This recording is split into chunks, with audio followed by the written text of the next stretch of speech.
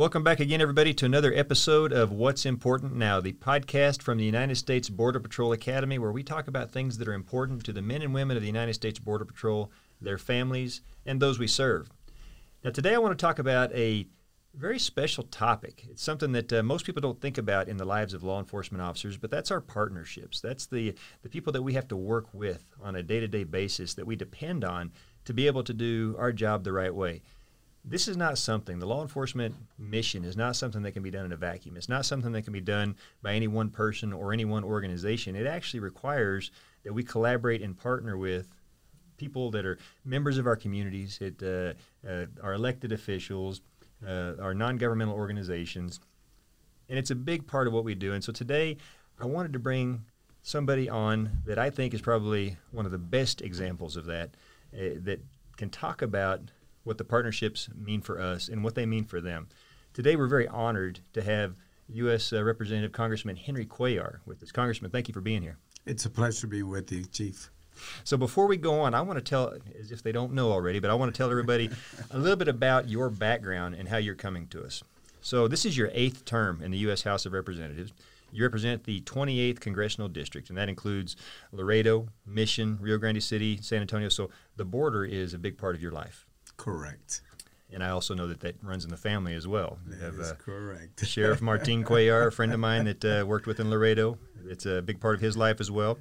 So you're the only Texas Democrat on the U.S. House Appropriations Committee. You're the vice chair of the House Appropriations Subcommittee on Homeland Security. And you also serve on the Defense Subcommittee and the Subcommittee on Agriculture, Rural Development, Food and Drug Administration, and related agencies. That is correct. And if that wasn't enough, you're also the Chief Deputy Whip for the 117th session of Congress, and you work in bipartisan manner all the time, basically to serve the American people. Now, you also happen to be the most degreed member of Congress, and I want to tell everybody what I mean by that. So you earned your associate's degree from Laredo Community College, summa cum laude. You enrolled in Georgetown University in Washington, D.C., and you finished your bachelor's degree while working a multitude of jobs, part-time jobs.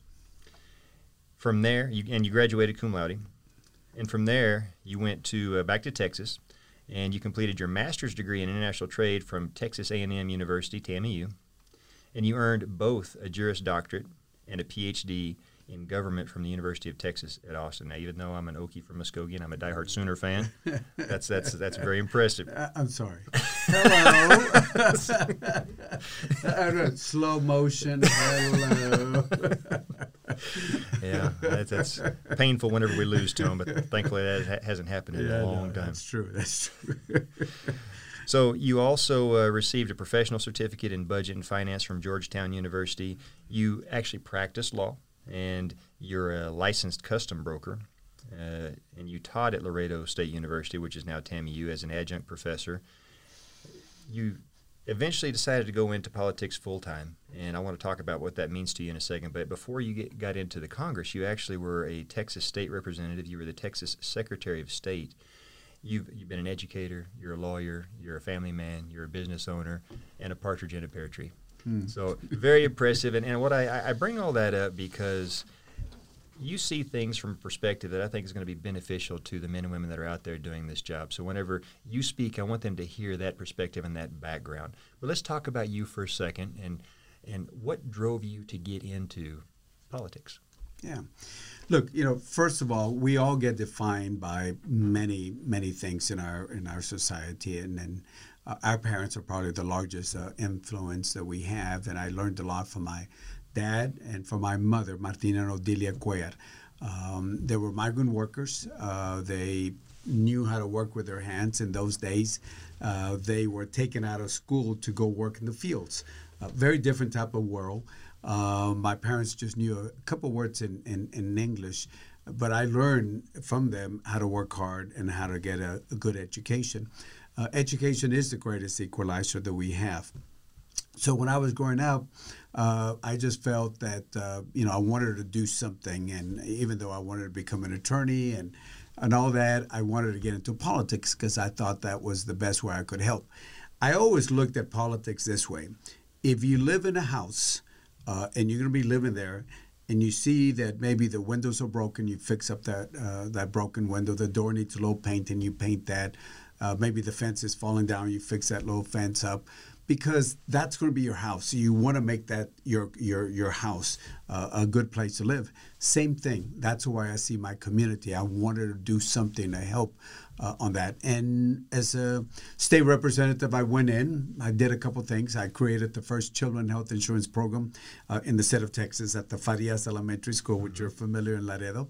I created I was the author of the largest Texas scholarship in Texas history, the Texas Grant, that provides hundreds and billions of dollars for students that want to go to college. So I wanted to do something there in that. I did the same thing as a state rep, as Secretary of State, and now as a congressman. I want to make sure that I can create things to make our community better. So it was very simple. My house, I want to make it a better place to live. That's great. And I think a lot of people don't think about that for all the things that we may see on television and in social media, but people get into politics to serve. They want to serve their country, or they want to serve their people, and they want to make a difference. And I think in whatever capacity you choose to do that, whether it be in law enforcement or whether it be in the military or running for an elected position, these are folks that feel a calling to serve a greater good, and you're included in that. So I think it's easy to form partnerships and talk to and work with folks like that, because at the end of the day, we all really are working toward the same thing. We want to take care of this country, this place that we live in, and the people that we live in it with. That's correct. So coming up in the border, you obviously were familiar with the Border Patrol, and you probably have seen us your whole life. Talk about, how did you perceive the Border Patrol? Or when you looked at us and you saw us growing up in Laredo, what did you see? What was the Border Patrol to you? Yeah.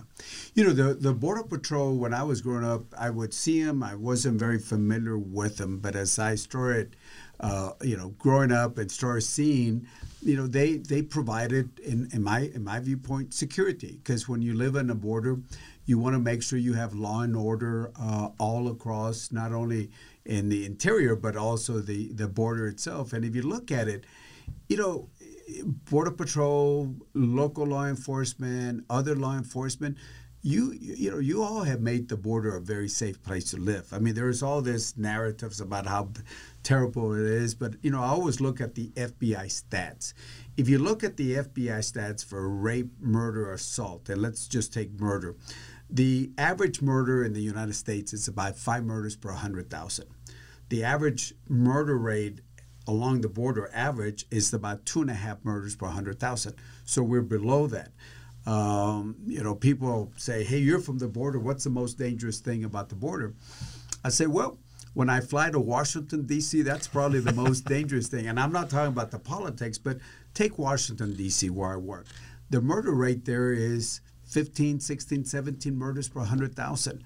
Laredo or some of the other areas might be 2 or 3 murders per 100,000. So the border, where you all spend a lot of time, you do spend time in the interior, but the border, the work that you have done, the work that other law enforcement has actually made the border very safe compared to other parts of the country itself. So I certainly want to say thank you. Growing up, I can say this. I grew up as a state rep, and I worked with people like Jose Flores, who's an attorney and did work for Border Patrol. So I've spent a lot of time with Border Patrol, and I have to say this: I respect what y'all do. In fact, in the appropriations, I get what we call a fellow. That is somebody from an agency. I have a military fellow, I have an ag fellow, and I have a Border Patrol fellow, Stacy Forbes. He's been with me 5 years. Usually it's 1 year. He probably is going to retire with me at my office. But I mean, I get the insight of what you do and how you work and what's important for Border Patrol. And certainly, I know that you see it firsthand. When I was in Laredo, we spent a lot of time together talking about and seeing things that were going on. And much like now, there's it was very busy then as well. And I will say this, coming from the center of the country, from Oklahoma, and having no idea what the Border Patrol was about, or what it was like to live in the border communities, I love them. I miss Laredo. I miss living in the Rio Grande Valley. The food is pretty good down there, isn't it? Food's phenomenal. The food is phenomenal. But you're exactly right, and that's one of the things I think is important for our trainees and people that are going to the Southwest border to keep in mind that there's a busy job. There's a lot going on, but some of these communities are really great places to raise your family, to live, and to put down roots. I think that does not need to get lost in the narrative of, yes, it's busy, yes, there are dangerous things trying to come into the country. That does not mean that these communities are bad or these communities are dangerous. They're actually very good in a lot of cases for your families. Outstanding point, and Laredo is a good example of that. I tell you, I had never, if you would have asked me when I was little if I ever thought I'd see myself living in Laredo, no idea, but I'm thankful every day that I did. Yeah. Outstanding.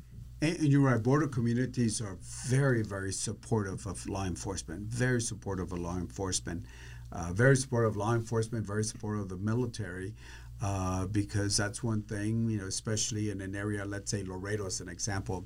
It's about 96% Hispanic. It's the most Hispanic city in the whole country, percentage-wise, according to the U.S. Census. And, in our culture, we respect law and order. We respect law enforcement and certainly the military. And this is why, I got 3 brothers who are peace officers, including my brother who served 27 years in DPS, narcotics and intelligence, and he ran for the sheriff, and he's been the sheriff there for many years, Martin. So, the border communities are very respectful, very supportive of law enforcement. And that's a great point. First off, absolutely correct about Martin and the things that he's done serving his country as well. He was a great partner in Laredo when I was there.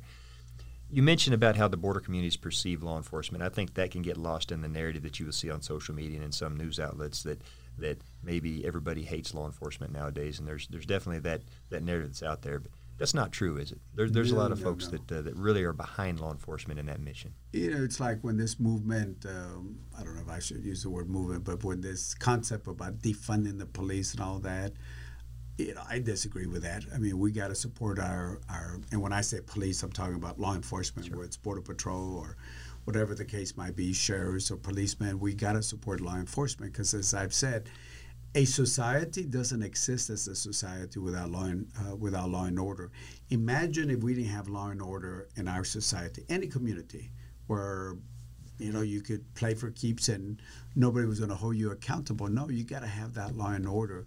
And this is why I see law and order or the law enforcement officials as a very integral, very important part to our society. Absolutely. And I think that's an important thing for anybody getting into the law enforcement profession, especially today, to keep in mind. You can't always take everything that you hear at face value. There's actually a lot of people that are appreciative of the job that they're doing day in and day out. And sometimes I think the ones that maybe are negative are the loudest, and so it maybe drowns out some of the other narratives. But I've seen that as well. I felt that support in Laredo. I felt that in the Rio Grande Valley. Certainly working with you and your brother, and I think that just gets overshadowed sometimes by what you see on social media. So. Oh yeah, without a doubt. I spend a lot of time with, as I tell some of my colleagues, I don't just come visit the border for a few hours. I actually live there. I drink the water there. I breathe the air and all that, and I spend a lot of time with Border Patrol folks, union folks like Hector Garza. Of course, management, like yourself when you were down there, Jason, people like Matt Hudak or Chief Hastings or other folks. We spend time because that's how you learn about the work that y'all do. I mean, just talking, because a lot of times people just see, something on social media, on TV, and say, oh, that's it. But, the job of a law enforcement official, agent is so... It's not as simple, I think, and I don't know it as well as you do, but it's not as simple. I mean, now it's not only law enforcement, but think about, the people that are coming into the U.S. now, the family units and the owning company kids. I mean, I was at Donna, Texas just recently in Anzaldúa, and you got law enforcement people, Border Patrol, that are, let me say this, babysitting. And your job is not to babysit. Your job is to enforce. That's one of the reasons why, a couple of years ago, I created the border processing officers to kind of have those folks do some of that work, the support work, and have y'all be on the line, on the front line, because that's where y'all belong. I want to do the same thing for OFO, the men and women in blue, because when you take them from the ports, and I saw them there at Donna, with the kids, and it's very important work. But I think, they belong at the ports of entry, at the airports, at seaports. You all belong, where you are supposed to be doing your work at the border, whether it's the northern border, southern border, or other places. That's where you all belong, and that's why I've been as supportive, fighting for some of the retention bonuses that I added some time ago. We need to revisit that. The pay, has to be looked at, because look, what happens, to some Border Patrol agents. You have a young man that might be, I'm not going to mention any cities, but might be somewhere out there in the middle of nowhere, and all of a sudden, say, hey, this life is different, or they got a family.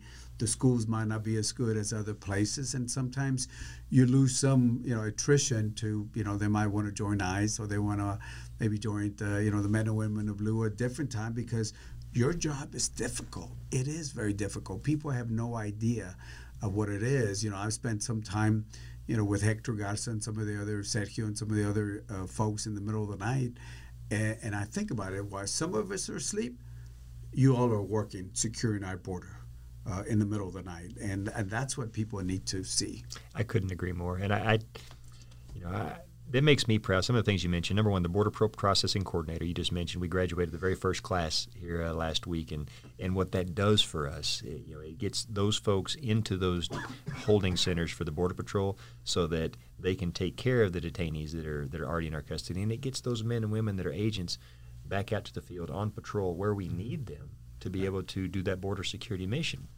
The one thing that's always struck me, and you mentioned, taking care of the children and the family units, and it's not necessarily in the job description of a Border Patrol agent, but they do it willingly, every day. And I saw that in 2014 at Rio Grande City, and I saw that in Laredo when we were there, and they answer the call no matter what. And one of the things that doesn't get talked about is that aspect. There is a humanitarian side to this job, to wearing this patch, being a Border Patrol agent. The rescues that take place every single year in the hundreds. There's videos out there of our folks pulling people from the river, giving them CPR. There's these stories that don't get recorded, where you'll have a snowstorm in the desert, and they're out there rescuing the folks from the cold. Those are the things that make me proud, and you're absolutely right. And even if it's not in the job description, they never fail to do it, and that's one of the things that makes me proud to be a part of it. And I know you've seen it too. You talk about it, and you've been a pretty strong champion of putting those stories out, and I thank you at a personal level for it. This is all because we're partners. This is because Congress being the legislative branch, you make the laws that we enforce. You give us the funding to be able to go out and do the things that you want us to do. You can't do one without the other. Talk to us a little bit about how important partnerships are in government and in doing a job like the border security mission. Yeah, and you're right. We ought to see, you have the legislative branch, you got the judiciary branch, you got the executive branch, and it's not us versus you, or you versus us, or whatever. It is a partnership, like you mentioned. And in order for us to do our job better, for example, I'll take myself, in the appropriations for Homeland, the way I do my job is getting the facts, knowing what the needs are, talking to folks, and not just seeing a piece of paper. I mean, it's actually talking to the men and women on the ground, not only your rank and file, but, folks like leaders like yourself, talking to see what's important. For example, why is it that in certain areas, you got some of your cameras that are not working? There are analog cameras. And why is it that sometimes, you have some vehicles that have so many miles on it? Why is it that sometimes they give you radios and they might not work also because they forgot to put something where they bought that? And those are the things that we, when we appropriate, we might put the, $50+ billion, but what about the details? And that's where that partnership, knowing and talking to each other, is so important. And I can tell you, whenever I came into the Border Patrol, there was a lot less of that communication that took place. A lot of it was stay quiet and let the politicians do their thing and we do ours. And it's hard to fathom how things functioned back then, because now that's not who we are. Now it is about the communication, the open dialogue, the transparency, the effort to educate and make everybody aware so that at the end of the day, they can make the most informed decisions possible.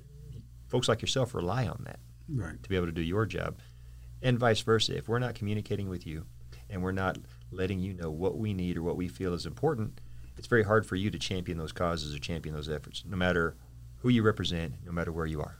Yeah, and I think you're absolutely right. I mean, we don't know, I mean, imagine, in the appropriations, we deal with the whole federal budget, It's, total, you're talking about over $4 trillion.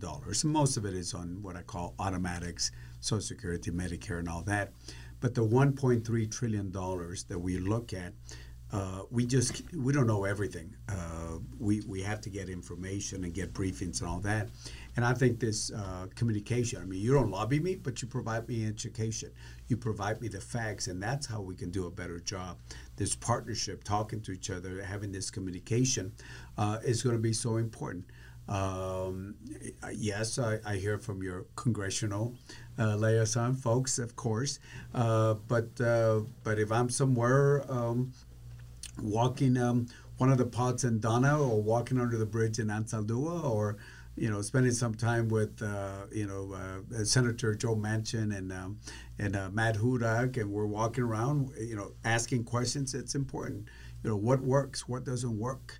What are the techniques that the bad guys are doing? Because the bad guys are they're very agile, and they got all the money that they have, and we got to work on a different type of system. So, knowing how to make sure that we're proactive against the bad guys.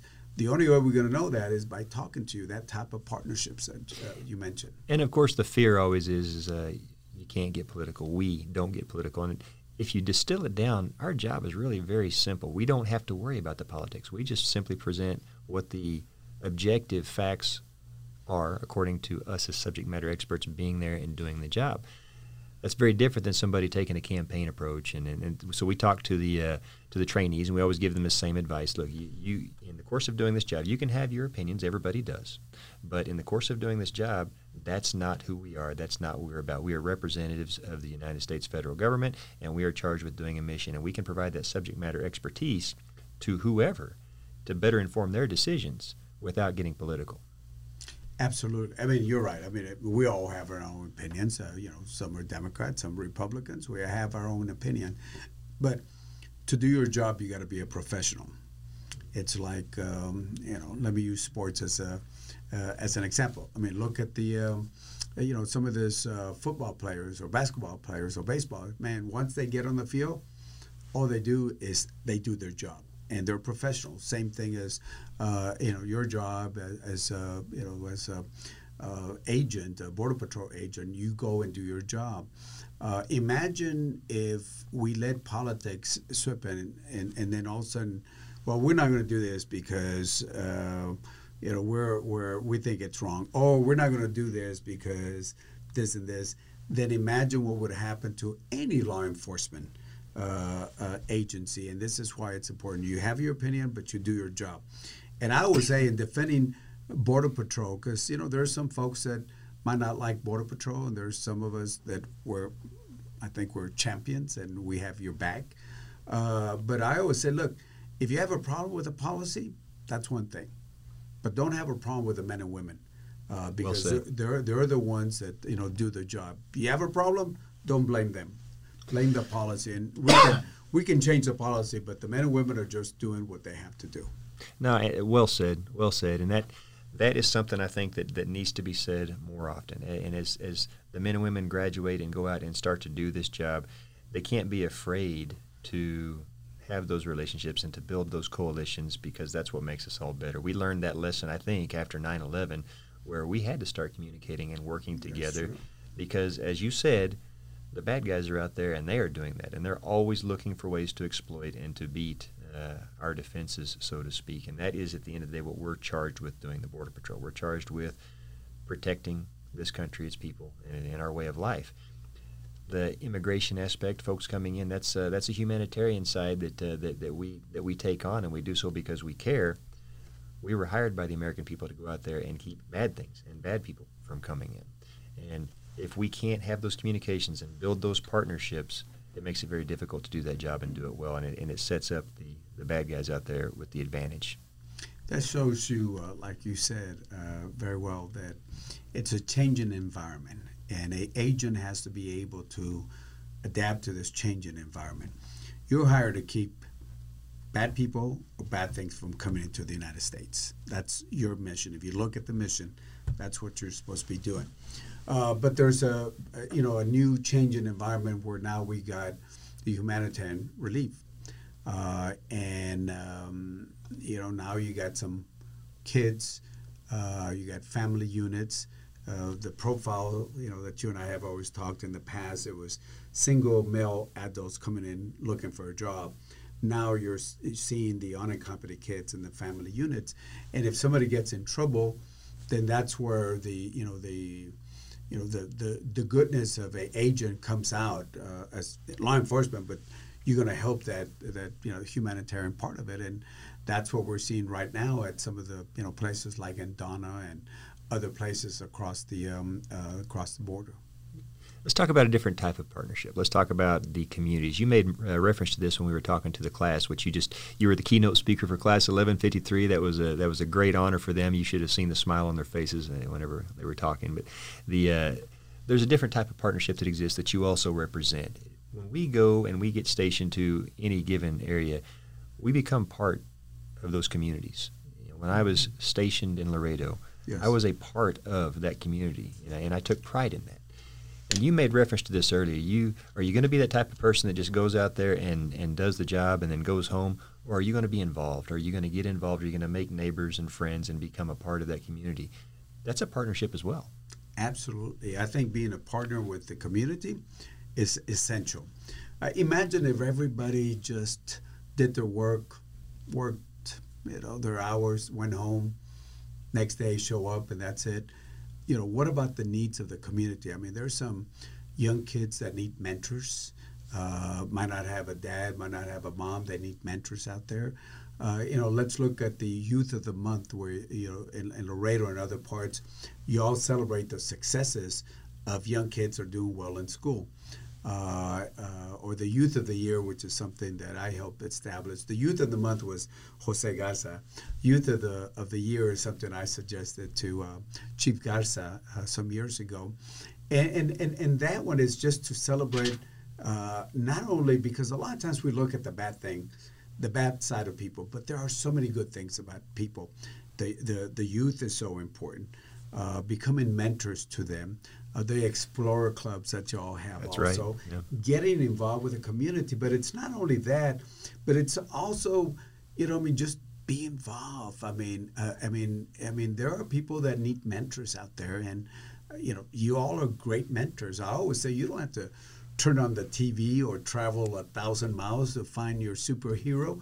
A lot of times the superheroes are right close in our neighborhood and our communities, and this is where you all can play a very important role. So, yes, I encourage your men and women to become part of it, of the community in whatever way they want to be, but be part of the community. Give back. Well said, and it has the added benefit of letting the communities get to know us, and it helps them see not just an agency wearing a green uniform, but the men and women that do that job at a personal level. It brings a human side to the organization that is responsible for securing the border, and it shows them some of the, quite frankly, amazing men and women that are out there doing this job. If we don't open ourselves up and we don't allow ourselves to be approachable, and get to know the members of the community that we serve, then they won't, and they'll just they'll take their direction, they'll take their narrative from somebody else who's quite content to take the lead and make it about some other agenda. Yeah, and you're right. I mean, I think it I don't want to say builds the reputation, but it enhances your standing in the community, because if they see Border Patrol do this and do that, and whatever the community involvement is, that's good, because when people know you, they fear you less. It's when they don't know you and they hear things that it can be dangerous, because then they develop a narrative, and could be a false narrative. So that involvement is actually good, not only for the community, but I think it's good also for the reputation or the awareness of what Border Patrol does. And there are some communities, and I keep using Laredo as an example, because I've seen Border Patrol very involved with their schools, and involved with the Explorers Club, and in so many ways, I see Border Patrol involved, and that builds confidence, and that builds support from the community in Border Patrol. Because I don't know how it is in every community, but it might be in some communities, it might be different feelings. But in areas like Laredo, when we see you as part, you go to church, you go to the store, your kids go to our schools, you're involved, that's good for all of us, all around.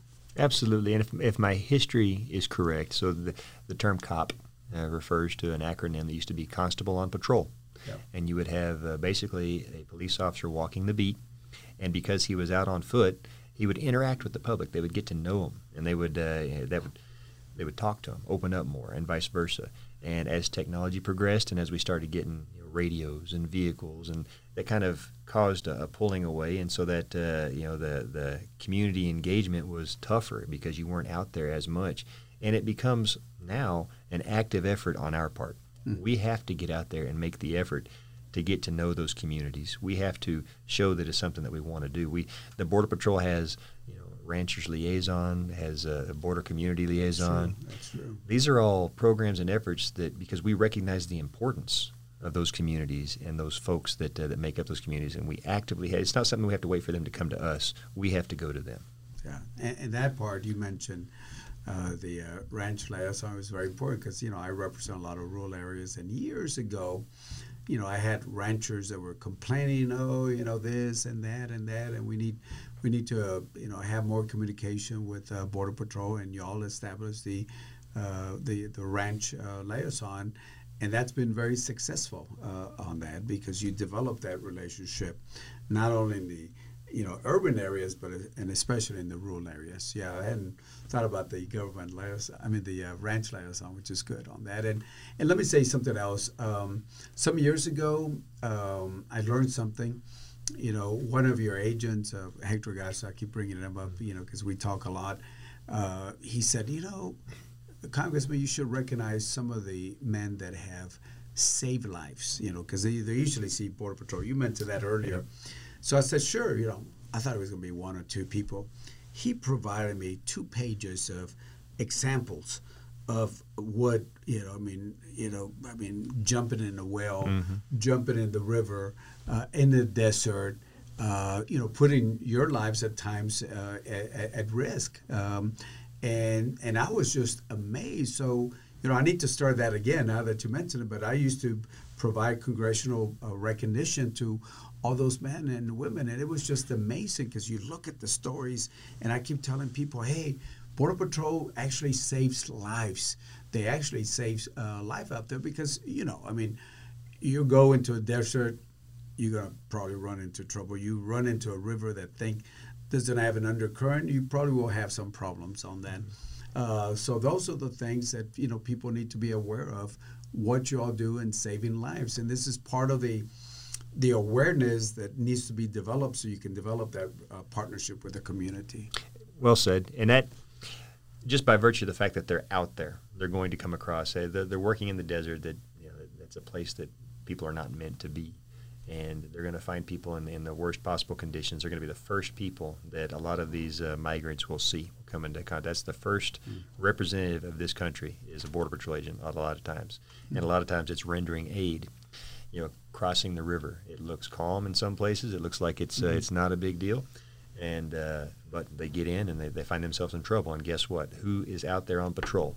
Border Patrol agents. And they're going to be the ones that are going to be responsible for rescuing them. So just by virtue of the fact of where they do the job, they find themselves in these locations. And because the border is so vast, and because we have so many agents out on patrol, those rescues really every year are in the 100s, several hundred. I think there was one year it was close to 1,000 rescues that it was when I was in Laredo.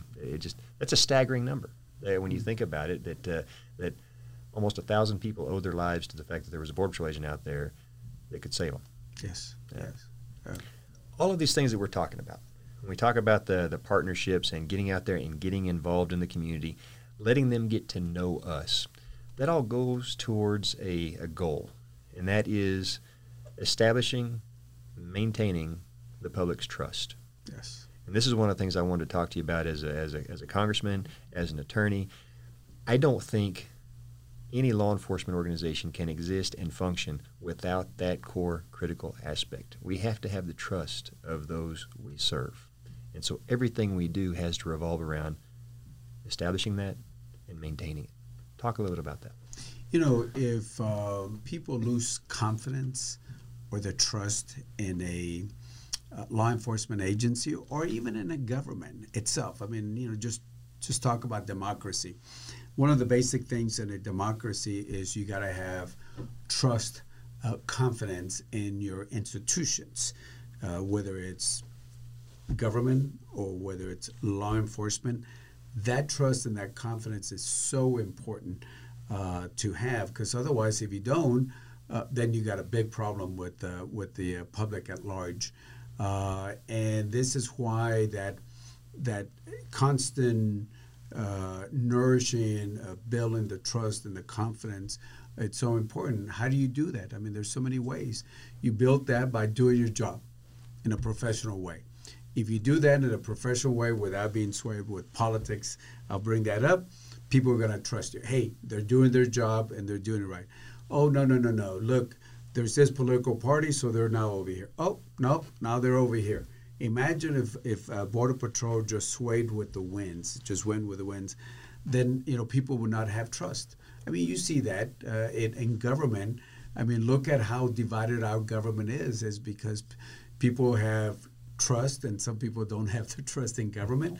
And you can't, as a law enforcement, especially in the critical job that you provide in law and order, you cannot lose that. I think law enforcement, the military, the judiciary, I mean, there are certain institutions in our democracy that cannot lose the confidence or the trust of the public at large. If you do that, then you got serious problems.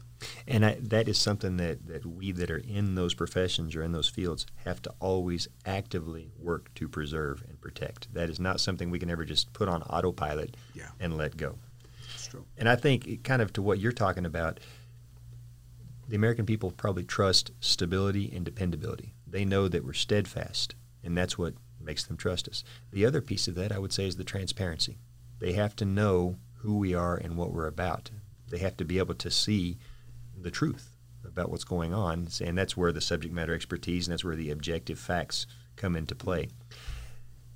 As a Border Patrol agent that's out there on patrol and in their communities, what we tell the trainees is you're ambassadors of this green family, that to your loved ones, to your families, to your neighbors, to your communities, because they're going to see who you are. Forever and always, when you graduate this academy, the title Border Patrol agent is attached to you. It's part of who you are. And so because they know that, they're going to ask questions. And they're going to want to know, hey, what's it like for you? Yeah. That's that communication that you're talking about. That's that being involved in the communities. That helps public's trust as well, does it not? Oh, absolutely. Absolutely. I mean, I think you well said it. That communication, that building that trust is so important on that. So well said. Oh, thank you. Not bad from an Okie from Muskogee, right? I'm sorry. Slow-mo. Go ahead, sir. Just like their football team. Oh. So, I don't think that was a compliment. Talking about losing the public trust. I'm just kidding. What's the saying? I wasn't born in Texas, but I got there as soon as I could. Yeah, big part of my life, and very thankful for it. So, you can talk to the men and women of the Border Patrol right now. You do know, we're among friends and community. So I was telling some of the friends, hey, we need to build a wall. On that river, there's too many people coming across, and we got to stop that. I'm talking about the Rio Grande. I'm talking about the Red River because those folks in Oklahoma, they keep coming into Texas. You thought I was going to get political on the Oh, right? I knew where you were going with that. I know the Red River robbery. I know what that's all about.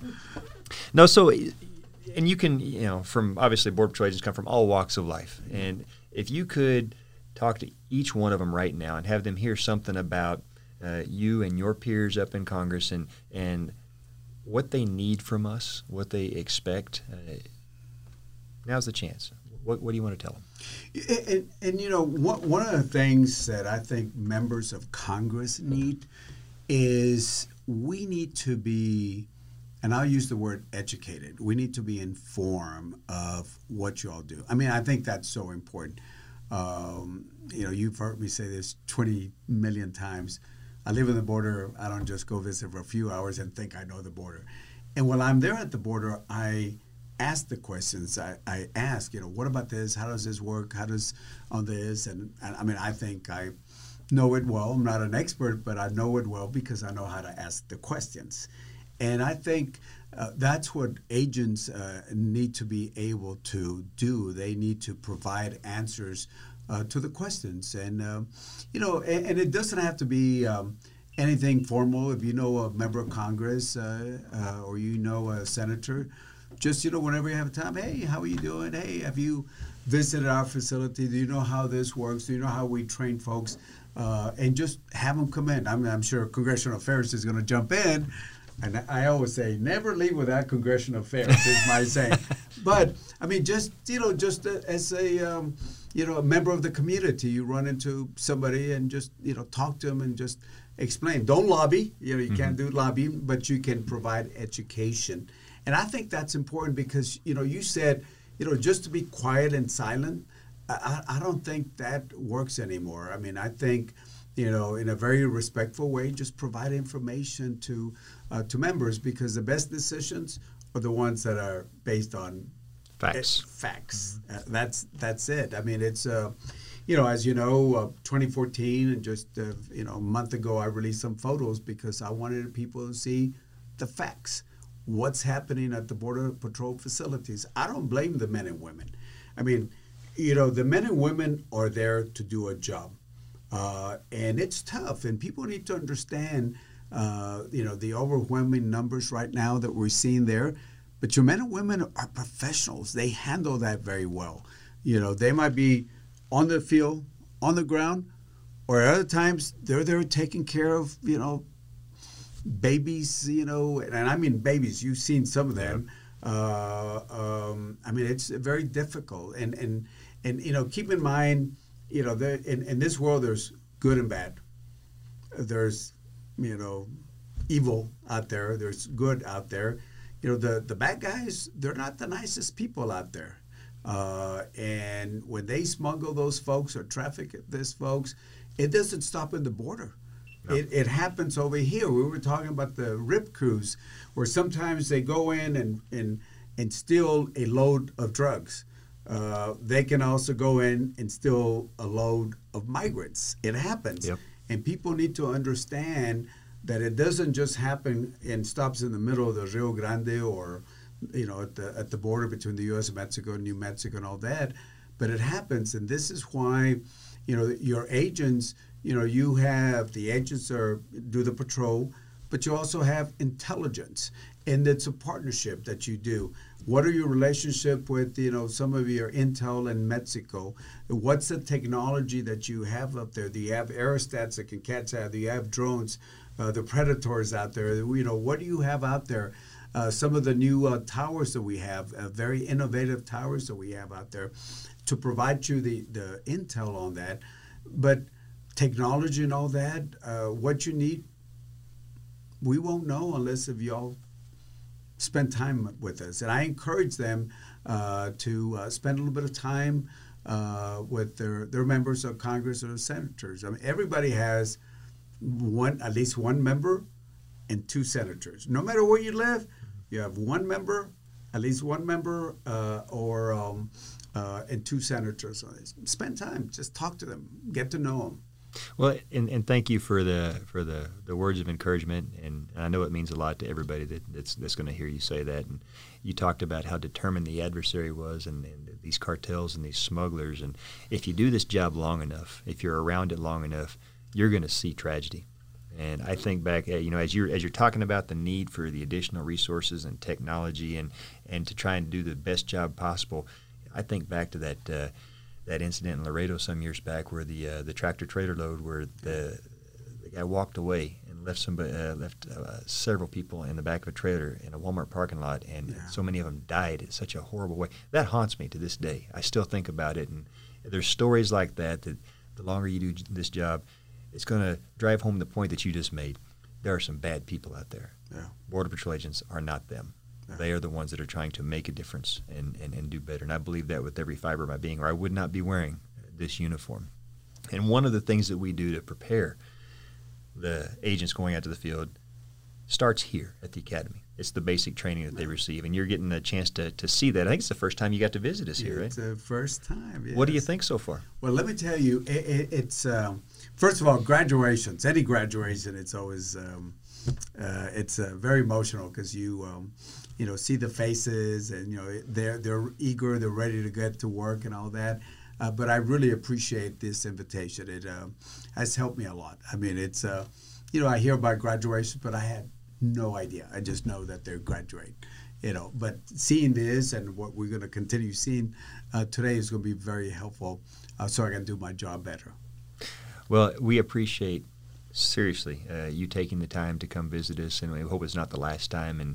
And thank you for all that you've done to be a good partner with the men and women of the Border Patrol, and certainly we want to be that good partner for you and your peers in Congress as well. We wish you all well. We know that no matter what your thoughts on any given topic are, you're public servants, and you all do it because you care, and we're thankful for that. So any parting words you'd like to give them? I do. I just have to say something I saw here today. Because when we're talking to some of them, I asked them, where are you from? Where are you going to? And you bring in people from different walks of life, different parts of the country, different ethnic groups are coming in, and different experiences, some military, some law enforcement, some different type of experiences in life. But you all bring them together, and you make it into a unit, and you make it into a family. And I notice how much you use the word family. Somos familia. We are family, because it's a family. You're able to bring these people from different and then put them all together.